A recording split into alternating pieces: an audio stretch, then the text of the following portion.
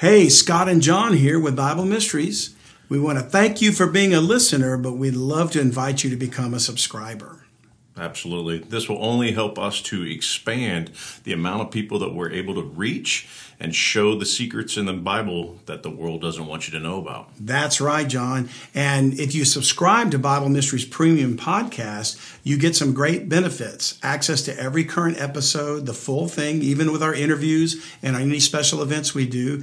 Plus, we have downloadable show notes. We have our community forum and Slack that you can join. And we have our Bible Mysteries monthly newsletter. So for just $7 a month, you can help support us get the word out and defeat the satanic global elite. To subscribe, just go to BibleMysteries.supercast.com. Thanks again for listening and enjoy the episode.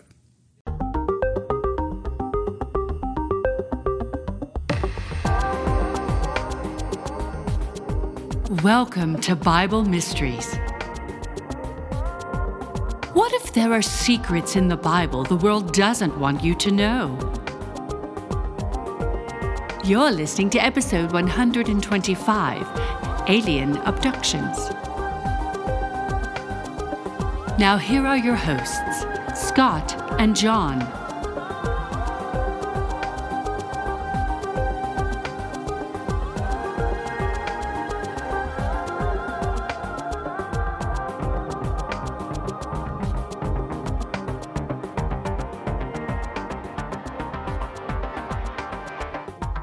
Hello and welcome back to Bible Mysteries Podcast. I'm Scott Mitchell. I'm John Potts, and this is the show that talks about things in the Bible the world doesn't want you to know about. Amen, John. And we are here with a very special guest. I want to introduce you to Karen Wilkinson.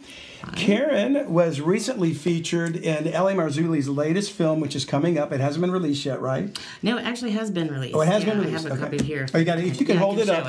It's called The Coming UFO Invasion, or is this another one? This is the 4 movie set. Section 4. Okay. But you're right. Yes, and it's exposing the dragon's dark secrets, but this is UFO disclosure, right? And Karen is one of several abductees that has been in the movie. Karen is a wife, a mother, a grandmother who worked in the tech industry for many years before retiring to raise her family. Karen is a saved believer in Christ and has had the experience of being abducted multiple times since her childhood. But she is currently a student of the Institute of Biblical Anthropology. Yes. Now, are you studying under Dr. Judd Burton? Yes. Okay, fantastic. Which is fascinating. I'm going to definitely ask you about that. Yeah, I'm just starting, so not too many questions. Okay, not too many. Won't get too deep. And you'll have to tell me more about it. But she's currently writing a paper or several papers actually, on the alien abduction subject. From a Christian perspective, and working on a book on the topic as well. So today she has graciously agreed to appear in Bible Mysteries to discuss with us her encounter with extraterrestrial beings and what she believes their agenda might be. So Karen, welcome to Bible Mysteries. Thank you. Thank you for having me. It's a blessing to be here. It is a blessing to have you for sure. And before we dive in too deep, I do want to shout out that our seekers that are sponsoring this episode today, who joined us in October of last year, are Kayla L., Jessica U., and Humphrey B. So as always, John, we're grateful to all the seekers, all the people that subscribe. And of course, if you're hearing this and you've never subscribed before, we appreciate your support too. But we'd like you to know if you want to hear the entire episode of my interview with Karen, you can subscribe to hear the whole thing. You'll get to hear a portion of it. All the free listeners hear portions of our special guests. But when you get to the point of wanting to hear everything, we'll need you to subscribe. And believe me, it's going to be worth it. Karen, I'm excited about your discussion with me today because, of course, John and I met you very recently. Yes. And you were gracious enough to come down to be one of our participants in the summit we just had with Ryan. I hope you enjoyed that. Thank you for inviting me. That was such a wonderful event. Ryan was just amazing to meet and speak with in person. And looking forward to your next event. I am too. This was such a great event. I was thrilled to be there. We thought it went very well as a first inaugural effort. Yes. We learned from it. Yeah, well, because the kinks worked out this year. It went so fast. We were like, oh my gosh, it's over already. It did. It was so fast. And I was worried we wouldn't have enough material. But we really could have covered. We could have gone on. You could have had a 3-day event. Yes. Yeah, it was great. That's true. It was really great. We'll get to that point someday, Lord willing, should he tarry. So let's talk about your experience. I mean, obviously, you had shared the fact that you began experiencing these abductions as a very young child. Yes. And if I understood you properly, this really occurred in a home that you weren't raised in really a Christian home, or didn't have a testimony of salvation until later in life. Right. Okay. We went to church, and we knew about Jesus, but I never knew about being born again until I was 18. And my roommates and I, one of my roommates knew that, and we all were born again together. So, wow, that's awesome to know that you had friends get saved in the same experience. We were listening to music, and it had some scary words to it, and we were, what are the words to the song? And it led us, my friend's like, I know there's something about that in the Bible. And she pulled out her Bible, and we were all born again and saved that night. And amazing. Wow. Do you recall what the song was, or do you share? I do. Care to share Is it it? okay to share it? Yeah, sure. Yeah, it was Duran Duran Election Day. Interesting. And I remember the band, of remember the course, song? and I remember several songs, but I don't remember that particular one. What do you recall was the scary lyric? Well, most of it was just poignant in that it was pointing to what my friend said, oh, the Bible talks about this. And it was talking about, sacred and bound to suffer the heat wave, and I pull my shirt off and pray, and, it just knowing that they had made a choice not to, Interesting, follow God and to follow the truth. Wow. And that their truth was different, that they were going to suffer the heat wave. Wow. I don't know, maybe I'm misinterpreting that, but to us at that point in time, it was a blessing because it put us into our Bibles. Yeah. And then that path just led us into going to Spirit-filled churches. Yeah. And, of course, then my family decided I was in a cult because I was born again and Spirit-filled and believing in the gifts of the Spirit. Right. And, you do tend to encounter a lot of some pushback. Oh, yeah. When you were on the right track, you can expect some attacks. I can definitely relate to that. I had a similar experience when I did become interested in the Word of God, that my family sort of changed their they're like, oh, you're one of those. You're one of those. I'm like, yes, I'm one of those. I'm saved. I'm happy. I'm grateful. You know, I mean, what's wrong with being happy? Exactly. And joyful and blessed. Well, I'm fascinated by that. That's something I didn't know about the Duran Duran song, and it's interesting to me because I'm a musician, and I grew up, listening to music too and playing an instrument and never thinking twice about the meaning of those lyrics, until I got older and didn't realize what we were putting into our minds, and what they were trying. And I came to learn, for example, and you may already know this, that David Bowie was steeped in the occult. Oh, very much and so. We learned that after that as well. We changed our music up really quickly and went into Christian music. Bands back then like Michael W. Smith and Petra and Amy Grant. Of course, in the 80s, we had just a plethora of new Christian music artists coming on the scene. So we were very fortunate in that respect. And we went from one concert to another. And it was such a great way to go through those years, those formative years where there were so many other things we could have been getting into and we weren't. Yeah. It's interesting you mentioned Michael Smith because I went to high school, and one of my best friends in high school grew up to write songs for Amy Grant, Michael Smith, and a number of Christian artists in the early days. Wow. So, I just find that it's so much worse now with the occult symbolism in videos, music videos and things. It's just gone off the rails. It's part of the satanic attack on children. We're going to do a podcast on it. That's absolutely coming up. It's just so widely accepted. Yeah. Things that were taboo and you wouldn't see on MTV or on TV or on shows. It's just very widely accepted. And even the 80s music is tame compared to today. Oh, very much so. And back then it was as risque as it could be, Madonna and all that. Right. So then you said that, so you got saved when you were, was it 16? 18. And then, so prior to that, though, other than, we'll call it like a cursory exposure to Jesus through your family. Yeah, we went to church. We went to Bible school, to Sunday school. And they were just your kind of basic churches, your basic kind of denominations. Sure. Yeah. Most people have a religious experience that's similar to some form of denominational religion, I would think, and in general, it's what probably turns a lot of people off, and they hear the stolidness and the ritual and the repetition, and they think, this is worship, I don't care for it. And I'm sure it's designed by Satan to push people away from the Word of God. Yes, it was all look, and some of it seemed to me like, look your best, sit quietly, don't say anything, do as they say, follow these rules. There wasn't a lot of finding your own spiritual path. Right. And which is what drives a lot of people to the New Age movement, which is basically Satanism rebranded. Right? But in a package that's more exciting and more alive to them. And become one with yourself. Right. We all become one together. We are the creator. And I found myself, right? Yeah. And I found myself in that movement for a good year or so, thinking knowing I already had my Christian faith, but then going into that movement thinking this was just an extension of that. Yeah. And then realizing one day I'm listening to someone going, no, it's not about me. Yeah. It's about the glory to God. I'm not hearing anyone give the glory to God in this. And I start, no, let me pay attention to the next one. Nope, still not giving the glory to God. Something is wrong here. Got on my knees and prayed, and God just broke me free of it. Amen. Wow. But it was just such a slow, gradual process that I got sucked into it so easily. Which proves that being saved doesn't make you immune to that enticement. No. In fact, I think it makes us more of a target. Oh, yeah. We'll talk about being targets of paranormal whatever that Satan does, even when we don't know the Lord. But certainly after we know the Lord, then he knows, well, you're enemies. Now you are literally a threat. A threat. That's a great way to put it. Oh, yeah. So, Karen, talk to us about when the experiences began and what you think was the first time you encountered this beings that abducted you. The first that I can remember, because I know that there was an encounter when I was a baby that I've been told about, where my mother, my grandmother, and me and my sister were in a car, and a craft came over the car, and they stopped and pulled over and got out of the car.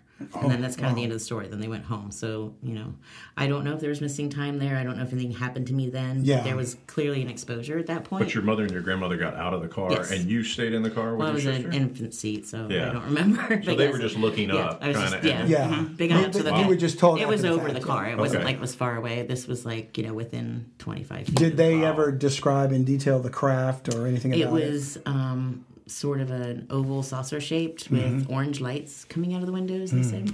Lots of windows around it, and that's pretty much it. That's pretty much all they remembered. Interesting. All right, please continue. From there, I remember being abducted from my grandmother's, their farmhouse, from probably 4 or 5 years old. I was very young. And I remember, wanting to hide at night, and my sister telling me, it doesn't matter. You can't hide. They can see you through the house. I can see you. She said, I can see you through the house when I'm up there. I'm like, these are conversations we're having, but we're not saying UFOs or aliens because we don't know what those things are. Yeah. We just know we're being taken. Now, your sister was older? Yes. At the time? Yes. Mm-hmm. So she was telling you, as her younger sister, you can't hide. Right. Oh, because I wanted to get in a suitcase under the bed and zip it up. I thought that might be the best way to hide. Because not only under the bed, but I'm also in another thing, right? And so that would really protect me. There was just no way to hide. So clearly she'd experienced something too. Yes. She said, "I can see you through the house." Yeah, and we've never spoken about it, and I don't, I don't have a relationship with her right now, but so I can't speak for her on that. But I can say that was a conversation that we had as young children. Okay. But we didn't say aliens or UFOs. We didn't know what those things were. We didn't have that vocabulary. It was just them, the ones that came to get us. So even as children, without the understanding of ETs, you knew there was a they, there was an other, some group. Right. As a child, did it even enter into your mind, were they human beings or something else, or was it just the people in your mind? Well, they weren't people. I knew that as a child because they didn't all look like people. Okay. And, I was sometimes would wake up wherever I was. Wake up when I was being transported. There was one thing I can only describe as being underground on a train, because I remember having my little blankie and sitting in this seat, and it was cold, and just things you remember as a small child. Or coming. I had these pajamas that had, back then they had the elastic around like the ends of the wrists and the ankles, and they'd be inside out when you come back to when you wake up in the morning, that kind of thing. But it felt like being in a train? One of the times I woke up, for sure, yes. Huh. There were times, there are a lot of elevators that we would go in that I thought as a child the elevators were going sideways. Now I realize it was probably some other vehicle. Some of them seemed like they would go diagonal, some went up and down, some went side to side. So even when you had the sense of being in a train, do you think you were actually in, say, a subterranean type of like a subway vehicle? Because or was it in a craft that was flying through the air? Oh, I was in both, but in that particular instance, I remember going down in elevators. You distinctly remember it being subterranean? Yeah, going down. Fascinating. And of course, it's hard to say where down, that I don't know. So and of course, as a child, your recollection is going to be, I remember very little from my childhood. Yeah, it's just pieces. But I think it's interesting that was your perception and your recollection. Yeah. Because we think about UFOs and UAPs, whatever they're calling it now, and we think of them as being in the sky. But clearly we've seen evidence that they can be submerged in the water. Right. And then also there could be underground, subterranean extraterrestrials. Did you have any sense this was submerged in water or strictly in a cave of some type of tunnel? No way of knowing that. You see, no way to know that. But there were humans, people that looked like humans, and people that didn't look like humans. Clearly, the Greys were the most traveling in the same vehicle. In the same vehicles, yes, or in the places where we would end up. Where were you end up? Okay. The ones that would come to the room were always the gray-looking aliens. The ones you hear, the typical Greys with the gray or translucent skin, the big black eyes, the large heads, of course, the very thin arms, and the stereotypical Greys. Yeah. And then when you first recall this encounter, or at least the one you're talking about, where you feel like you're traveling in some vehicle, when the Greys appeared, obviously you're a child, so you're probably frightened anyway. Oh, yeah. But was there something distinctly frightening about seeing these Greys? Like, obviously they didn't look human. Did that enhance the fear of what you were experiencing? I mean, I think anything that you're not familiar with as a child is going to be scary. Sure. But the scariest thing was the feeling that you'd get. And the feeling, if you were awake, would come on you before they even showed up. You knew something was about to happen. Yeah, you can. In all my life, and as an adult, even when they would come, I could still feel that. The feeling comes on you before they are even in the room. Or before your, sleep paralysis had been just a part of, and has been a part of my life until I learned how to stop this. Yeah. Sleep paralysis was just a normal thing. Finding myself awake in my bed at 3:30 in the morning. Why am I wide awake? Why am I tired? Why am I so thirsty?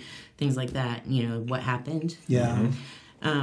It's just a normal part of life. By the way, you and I briefly spoke about sleep paralysis just the other time we spoke, and I shared with you one experience that I had with it, which I'm not going to get into right now, but it made me wonder about that, you know. And there's so as a young child, I did experience some things like that. Not abduction. I have no recollection of an abduction, but I do recall this thing she calls sleep paralysis.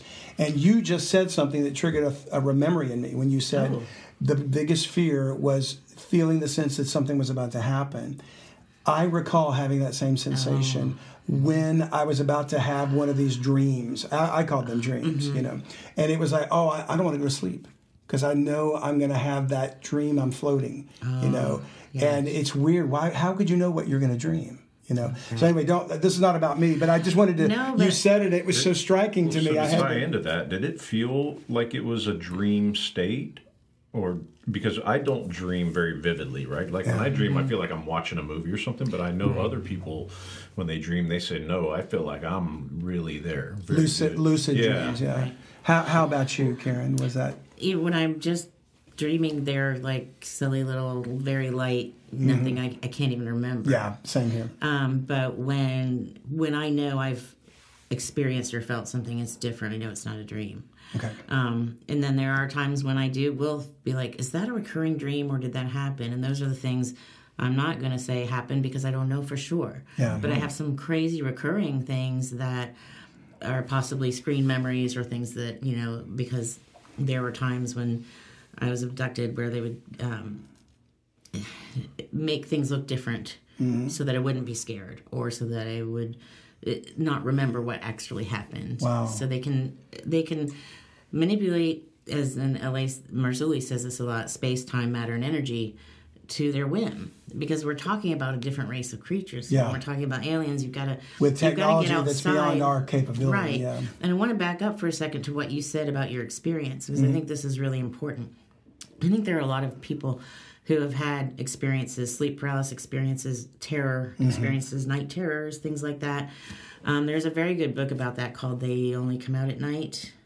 You can find that one on lamarzulli.net as well, on that website. But she talks a lot about ways to deal with that. But I think there are a lot of people who have that, and it's important to share that you're not alone in that. Yeah. That many of us have experienced these things that no one wants to talk about. Of course. Who wants to believe you when you say, I've been abducted by some, crazy alien, whatever they are, beings. Right. I mean, or I've had these sleep paralysis experiences. I've had these feelings of dread, these feelings of terror.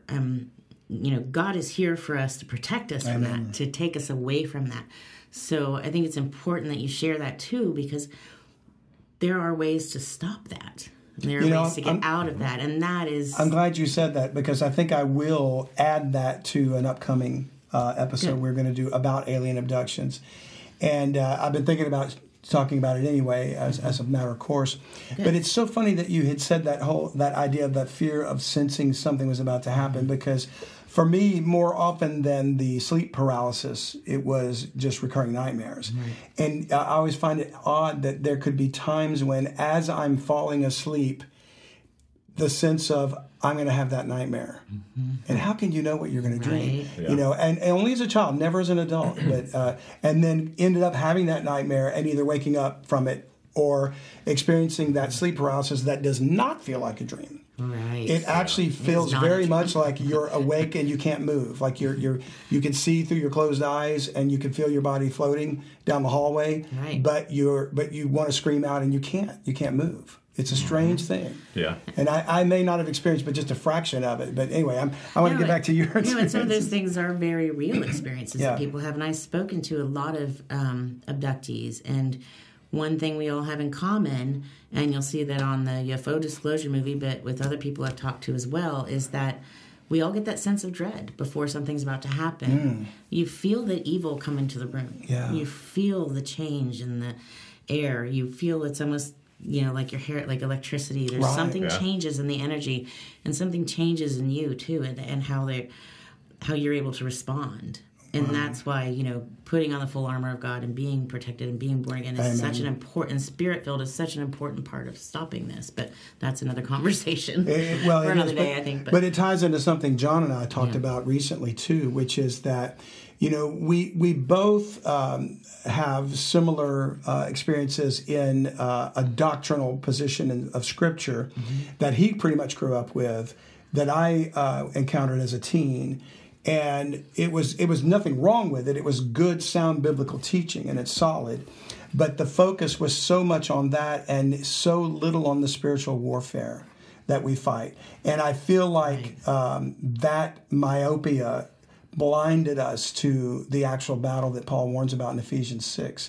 And that because of that, I don't feel like I adequately prepared my children for it, because they all have testimonies of salvation, but they grew up in that sort of a rigid mindset of just theology, doctrine. And, it wasn't until they became adults and moved out that I realized they're primary targets. Because certainly our ministry as grown adults is attacked by Satan. Well, so are they going to be too. And he's going to attack we'll get into Satan's attack of our children in a few episodes. But they're going to be distracted by politics, entertainment, lures of the world, all of it. There's so much out there to distract our children. Yeah. And to pull them away. The church focuses, and this is not a bad thing, but the church focuses so much on the finished work of Christ, right? The death, burial, the resurrection, and now if you believe that now you're a Christian, well, then when you start hearing stories, or not stories, sorry, but accounts of people being abducted by aliens, and then the government comes out and releases 16 pages of documents saying, hey, they're real. Okay, so now imagine you're a young person and you believe, they're Christians, right? This is something that seriously challenges their faith. True. Wait a second. Yeah. How can that be true in the Bible? I believe in God, but now you're telling me there's these bit. other creatures? Right. Like, what is that, right? And that Satan is using that as an attack on our children. Not just our children, but people in general, to challenge their faith and to pull them away from their faith. And speak to what John just said, Karen, because you said that's something you can relate to. I think I can speak to that a little bit, because, and especially now, it's becoming more and more widely popularized, the UFO phenomenon, UAP. You're seeing more of it on TV, more and more disclosure, more and more events, more of the things that I did in my interview with LA came out then in government disclosure a few months later. Wow. And it was funny, the timing on them. I'm so glad we did our interview when we did, because it was before they admitted to those things. But so we know that there's something going on, right? And we know biblically that we have demons, we have daemons, we have what are the disembodied spirits of the Nephilim. And what are the Nephilim? The Nephilim are the progeny or the children of the fallen watcher angels, the 200 who fell and took of them wives of whomever they chose. Genesis 6. In Genesis 6. So when those Nephilim were destroyed, at whatever time they were killed or destroyed, their spirits didn't go up to be with God the Father. They didn't go to Jacob's bosom. They went just to wander. And you find in Jesus' testimony in the Bible, he's casting demons out of people into the swine. They're like, why have you come to judge us, so soon before our time? Correct. Things like that, because they know their judgment isn't yet. So those demons are out there. We know that they're out there. Right.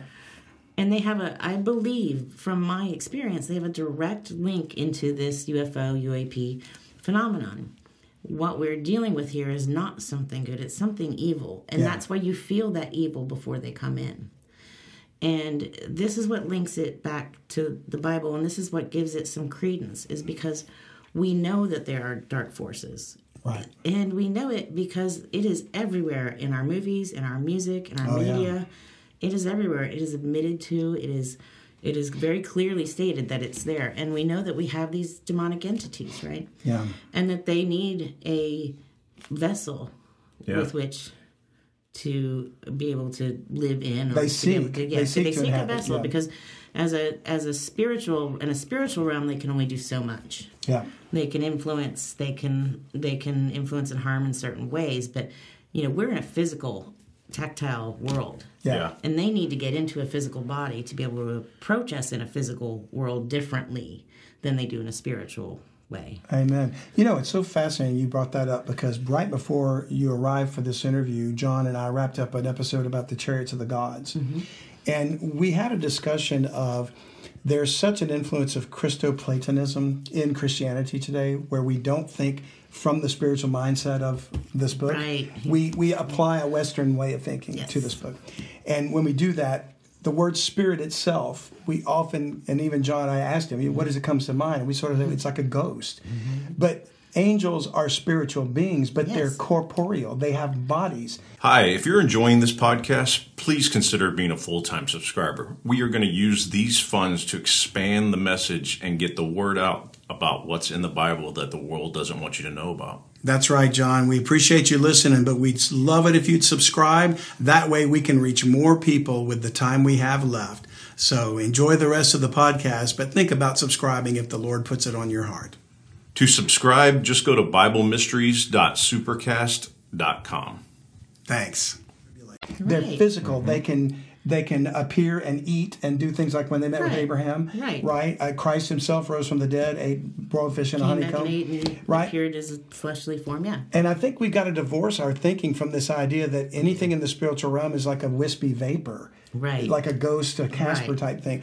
And that it's there. These are, the word hosts in the Bible means armies. Right. There's a battle that's been going on. Absolutely. And I think all of that ties back into why you've experienced what you've done. Yes, I want to come back to that and talk about the demonic connection to these beings. Right. But I want to go back and pick up where your encounters were. And I know. No, it's fine. We can go back to we've got. There's no rhyme or reason to it. Believe me, I don't mind how we go about it. It's fine. But I was fascinated by the journey you were taking, experiencing a gray, other entities. You saw human beings as well, as though they were on the journey. What else did you see in that or any subsequent abduction? I mean, the abductions were many of them were in the initial times earlier in life in my young childhood were examinations, physical examinations, blood, taking samples from me, examining just every part of my physical structure. Right.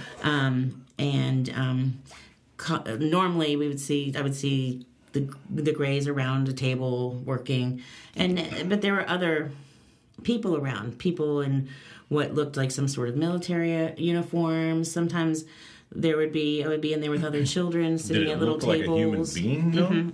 They did. Like a person, not a cross between a Grey and a person? There were beings that looked similar to human beings, but clearly were not human. I didn't like them at all. There were these beings that they were very tall, very blonde. They looked like they could be members of my family. And I say this because I had an uncle, my aunt was much older than my father. And so her children were about 18 years older than we were. And I wouldn't go to them because they were tall and thin and blonde and very fair-eyed, fair-skinned, and they looked like them, and I was terrified. I remember as a small child, I would not go to them. I would just scream bloody murder. So would it be fair to say that these are what some people describe as the Nordics? I'm guessing, yeah. I mean, I never knew of a name to put on them, but it sounds like what those people describe. And you sensed more of a fear of them than maybe even the Greys? Or were they equally fearful? I think as a child you're afraid of anything that isn't what you're used to. Yeah. And the Greys gave off just this evil, just this sense of almost contempt and disdain. Like they were doing a job that they didn't want to do, but they didn't have a choice. And they couldn't do anything about it. And there was contempt, mostly contempt. I felt like jealousy and contempt were the two things I sensed the most from them. Interesting. And as far as the Nordics, they seemed angry. They were just not nice. Do you think that's what they were? The Nordics were, knowing what you know now, as a believer, as a student of the Bible, do you think that the Nordics are indicative of the actual fallen angels? I believe so. I think that there are the disembodied spirits of the Nephilim that are kind of the worker bees for them. And then I think that there are actually fallen entities, fallen B'nai Elohim or heavenly entities. I mean, I call them angels. I know that's a term, a specific type of, but to keep it easy, I think there were different kinds. I mean, we know biblically there are so many. We don't even know how many different kinds of beings God created before us. But we know that there are many, many. And when they talk about the hundreds of thousands and thousands and thousands in the throne room and in different places in the Bible, I mean, you hear and you see of so many different kinds. So for me to see half a dozen different types of beings just seems pretty. Wow. It seems to me pretty logical, having read my Bible, that those could exist. Yeah. And these clearly were different. They were more in charge. They were. They had an agenda. There was a hierarchy. There was definitely a hierarchy. Do other abduction survivors that you've talked to have these same accounts? Yes. It's so funny how similar. We'll be sitting and talking on Zoom calls or in person or over the phone, and we'll be like, yes, I had that same thing, and then blah, blah, blah, and the other person will be, yes, exactly, and then, blah, blah, and it's amazing to get together with other believers, and especially other Christian believers who've been abducted, and those who are not Christian, and help them to find their way to be able to stop these things through salvation and through being Spirit-filled. But just to talk, and we all share the same experiences. And, we've never met before. Yeah. And you can see an example of that at the end of this movie, where Ellie brings the four of us that are in that movie together for the first time. We've never met. And we sit down and talk, and we're all telling the same story.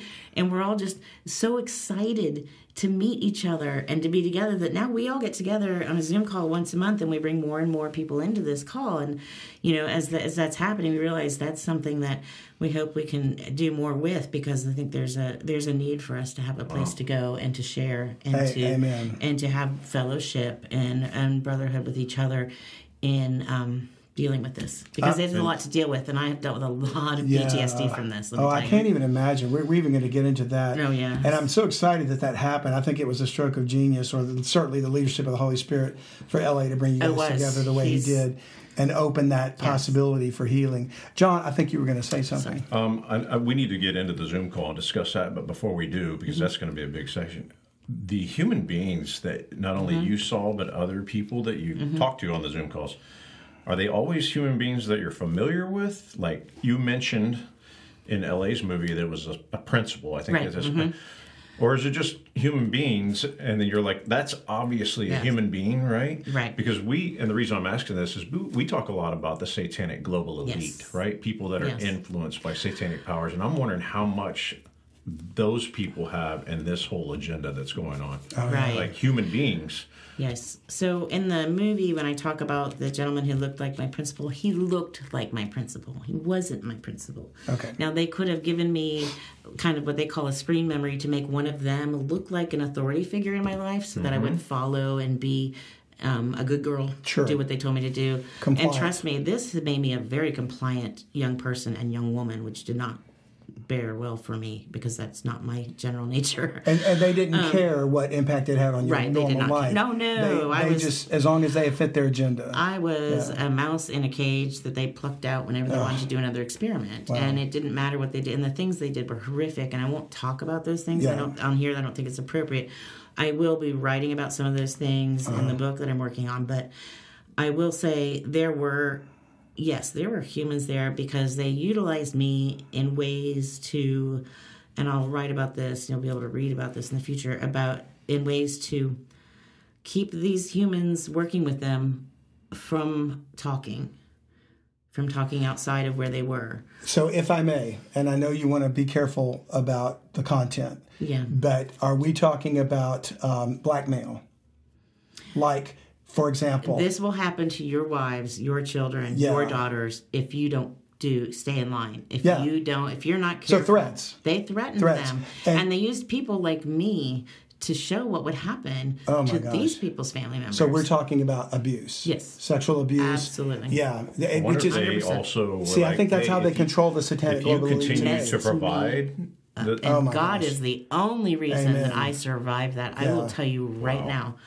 I would never have been able to get out of that. I don't know how anybody could come out of that, except for Christ. It's a miracle. Only His healing could. It is a miracle that I am sitting here today, and it is God's love and God's grace. Because, then when you get into your Word and you get into your prayer life and you deal with this, you realize my suffering is nothing compared to the suffering of others in this world, compared to the suffering of what Jesus did for me. Yeah. And it puts it in perspective. This book puts everything in perspective, and it helps you deal with anything that happens in your life. You can find an answer in here. Yeah, and that's what happened. I found the answers. Yeah, you did. You found, and it's an amazing testimony of God's grace. Yeah. It really is, and healing, because it's supernatural healing. What you're talking about is the great secret that's been held down and suppressed from the world, which is human trafficking, and particularly child sex trafficking, which nobody wants to admit is happening, has been going on for centuries, millennia, and it's always tying up the elites. And I guarantee you, Pizzagate is real, pedophilia and all that amongst those ruling classes are real. And if that's why they can control politicians, because if they ever got exposed, if that ever came out, the world would revolt if they knew. So I didn't want to. That'll be a whole episode in itself, and maybe we'll have to have you. And I wasn't allowed to speak as a young child. I mean, they showed me pictures of my family being, screen images in my mind of my family being killed, executed in front of me, and it would be my fault. I mean, I remember you told that in Ellie's film. I did. You're conditioned from a very young age when you're trafficked into this, and I do believe I was trafficked into this. I believe that it was a family thing, and I, obviously can't prove this, but I do believe there was a member of my family who was a high-level Mason. I believe that there were just connections, and I believe that I was the right type for this as well. Maybe there's some oath or covenant that they get into that requires the use of their descendants. Wow. Because and that's something that I can get into later too. Why I felt like that finally made sense to me that might have been why that happened. Yeah. But, so you think it's iniquity-based and not genetically I think it's both. Oh, it's yeah, both? she's going to get into the genetic I do too. think it's both. Wow. Yeah, the genetic part of it is really strong, and I think I've really, in my own studies, because of what's happened to me, I've really delved into this deeply. I think I've kind of uncovered some more reasons why it's family lineage and why it's genetically based. Yeah. Even to the point where she looks into blood type, eye color, special traits, genetic traits that they seem to be looking for. Yeah. And why? Before we get to that, though, you've said screen memories a couple of times now. Oh, yeah. Now, obviously, like I can barely remember anything that happened in my childhood. I remember notable events, going to Disneyland. Right. That kind Significant of thing. things stick in your mind. But day to day, and of course that's a notable event. Mm-hmm. Do you think that for a long time in your life you were these memories were masked? And you didn't recall them, or do you always remember vividly recalling them? These have always been with me. Really? I think they're traumatic events, and I think as a child, if you fall off your bike and you break your arm, you don't forget that. Yeah. Yeah. Now, I don't remember all of the details, especially the parts that weren't very traumatic. I remember always going up to the ceiling or going out a window, but then there's just pieces in between there that I don't remember because they were pretty benign. Nothing really special happened. But the traumatic portions of it, they don't leave you. Screen memories are something that they give you to cover up an event that they don't want you to remember. So they don't do it every time they abduct you? No, but there's some times where I would be abducted, and all of a sudden it would be like I was sitting on this one, and it was always the same place, this one little beach. It's like a beach that was probably 10 feet wide, and it wasn't a very nice beach. It was too steep. There was, it was very strange. And it wasn't hot or cold. That's how I know it was a screen memory. Yeah. But they would always put that memory in front of me because that's something that I guess they figured out I liked. Huh. And so I knew they were blocking something. And sometimes you wake up, and that just dissipates, and you see what's happening around you. So you wake up during the event? Yeah, or you have you realize it's a screen memory. You're like, I don't want to see this. It's like you consciously make an effort to break away from it. Yeah. And sometimes you can, and sometimes you can't. And sometimes it's like being stuck in a prison. It's terrible. Would you wake up and then all of a sudden go back into the screen memory? It's almost like coming out of amnesia. They put you back into it. Yeah, they are like, oh no, and they'll come over and they'll touch your arm or put their hand over your head. Wow. Like, put their hand across your eyes or on your arm and can induce different kinds of feelings. And feelings of calm, feelings of fear, feelings of excitement, feelings of different things. And John mentioned amnesia. So from a memory perspective, do you think the screen memories were only designed to hide what they were doing at the moment, or were they designed to last to keep you from recalling it too? I think it's both. Really? To hide what they were doing at the moment and to provide something, a placeholder in your mind for what happened. Interesting. Because traumatic events are hard to forget. Yeah, exactly. And they tend to come in, because your body's cell memory also, you can't mask that. Right, yeah. right. And so there's some things that you can't mask forever. Yeah. I'm finding, too, this is another interesting thing with the screen memories with survivors of abductions, that some of these screen memories are starting to fall away. We're starting to remember more. All of you? All of us. Do you think sharing is provoking memories that is to definitely recall? helping. I think that is definitely helping. That is definitely a part. And I think another part is I think they're kind of wearing off. I just get this feeling that they're wearing off.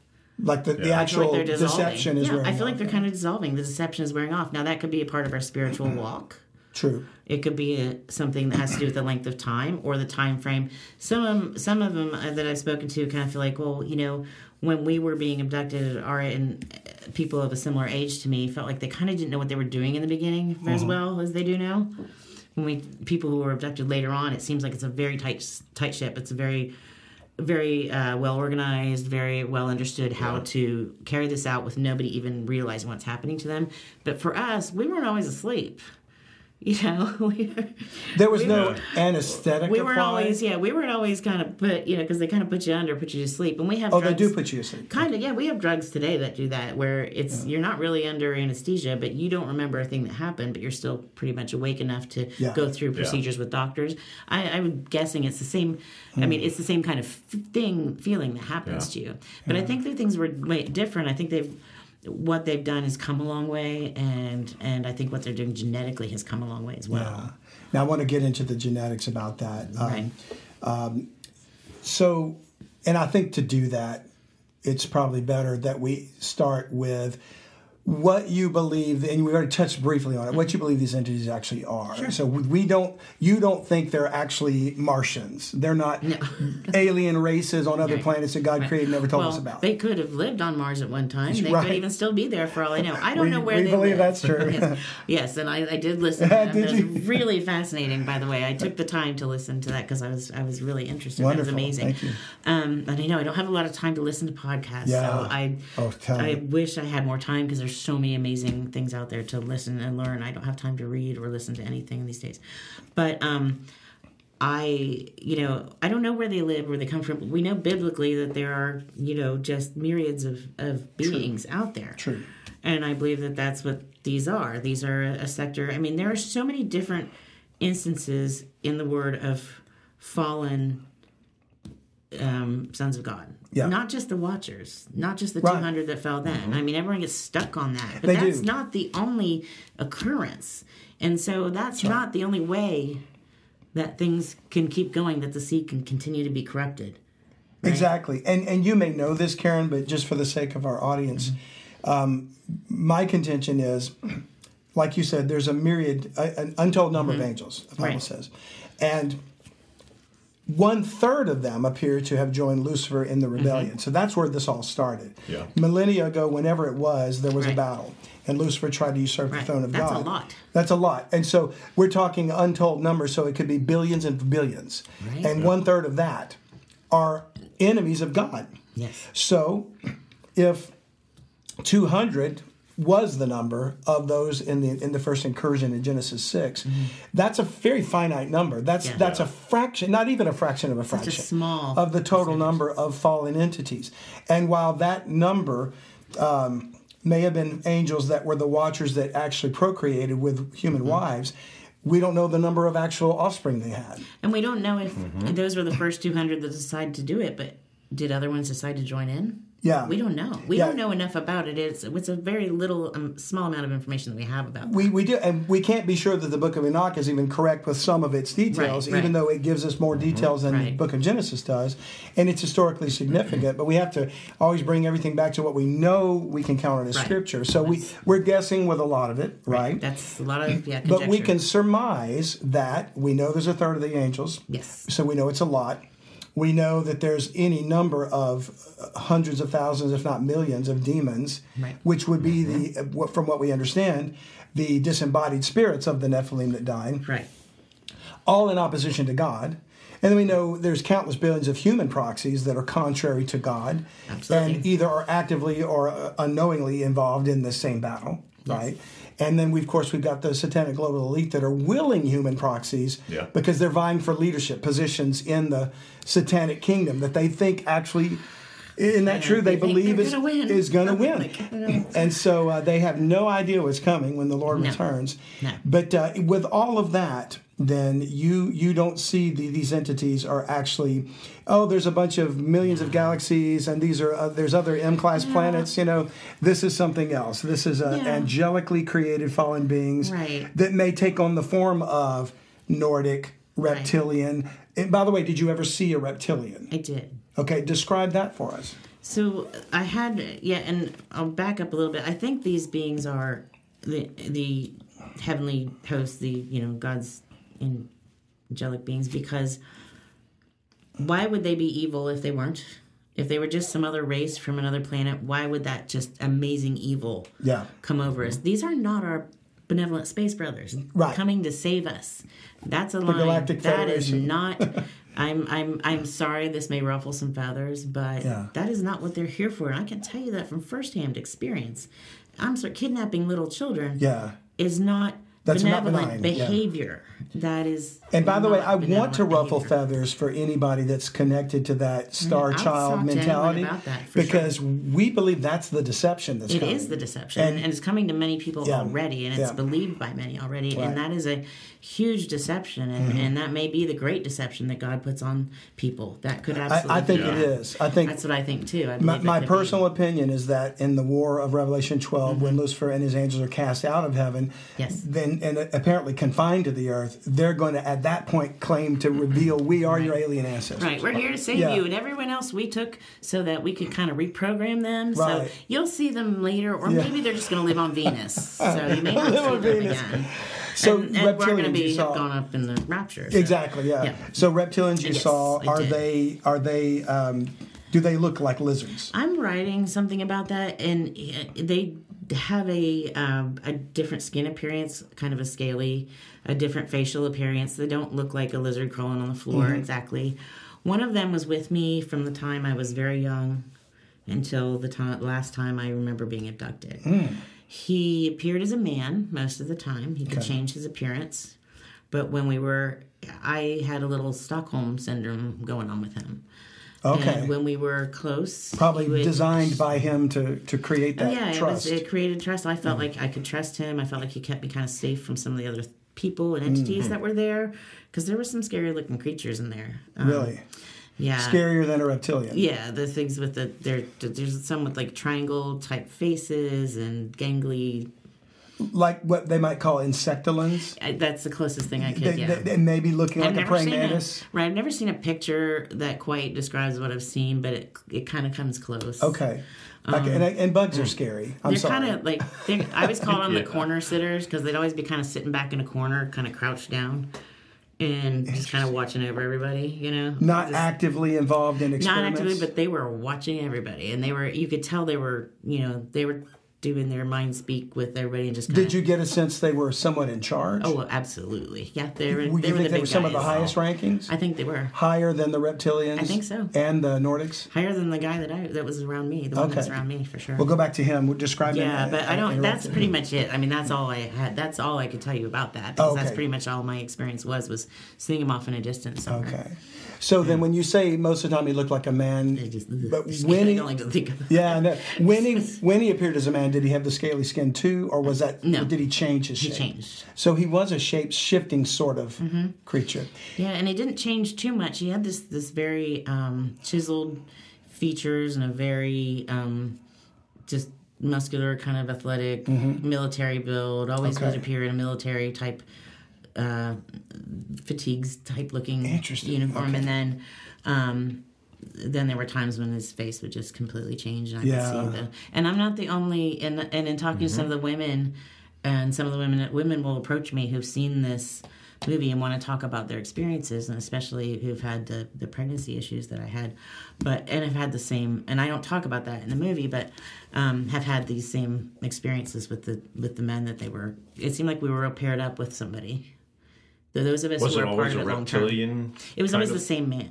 The same guy. Creature. Same person. Well, he was a man, but then he wasn't a man. What do you call him? I don't know. Same entity, yeah. I never even had a name for him. Do you believe... Were you impregnated by these beings? They didn't have seed to impregnate, do you think? Or did they copulate with you? What? They did things, but what was done outside the womb and then replaced back into the womb and then taken back out again. So there was not a Rosemary's Baby kind of encounter. No, well, those things happened because they were going through the motions. There's a time, and I've never shared this with anyone before, but there was a time when it was taken, and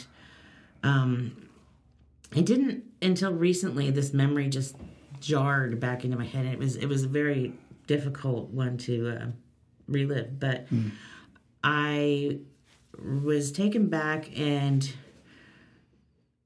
was holding a baby, but it was very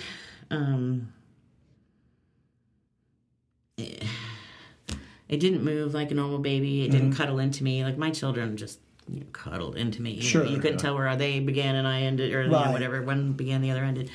it was very kind of cold and almost lifeless, but it was alive.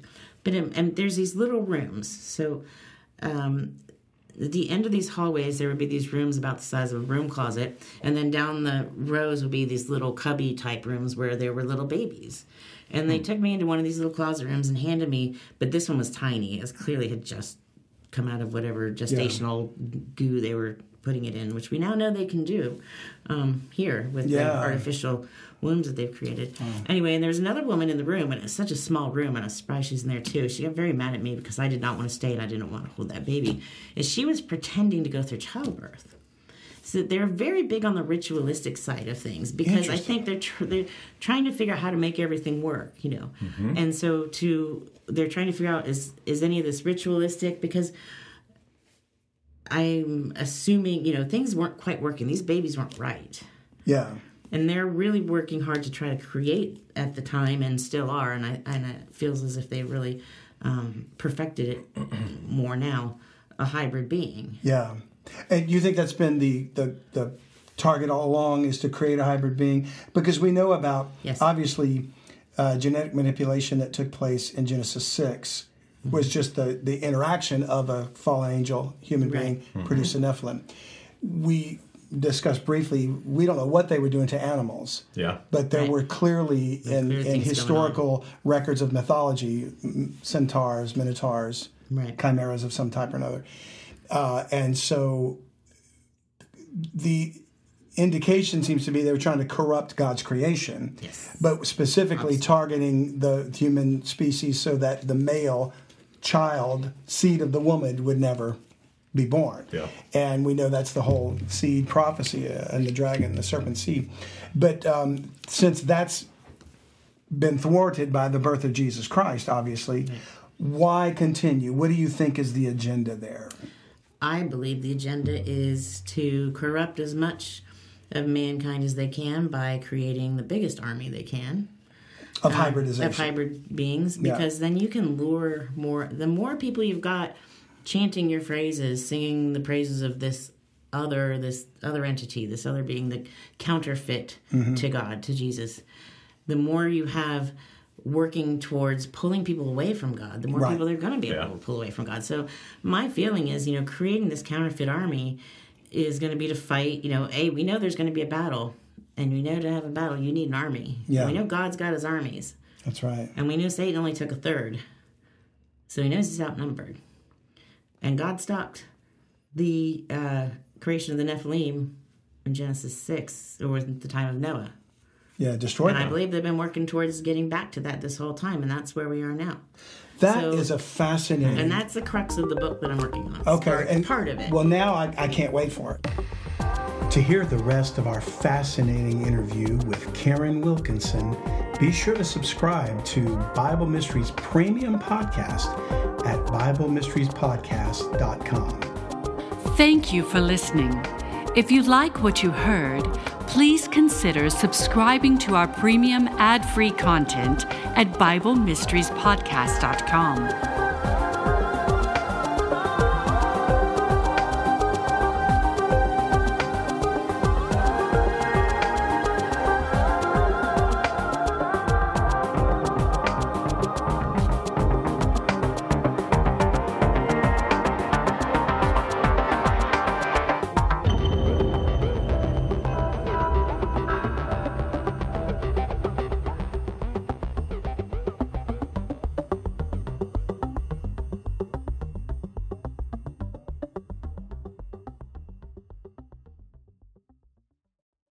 Hey, thanks again for listening. We hope you've enjoyed this podcast episode, and we so much appreciate you sharing with others and your friends and tell them about the show. And we'd also love it if you'd one more time consider joining Bible Mysteries Premium Podcast as a subscriber.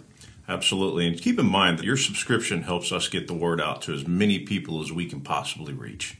So we appreciate you partnering with us. Don't forget, it's BibleMysteries.supercast.com. And thanks again for joining us today.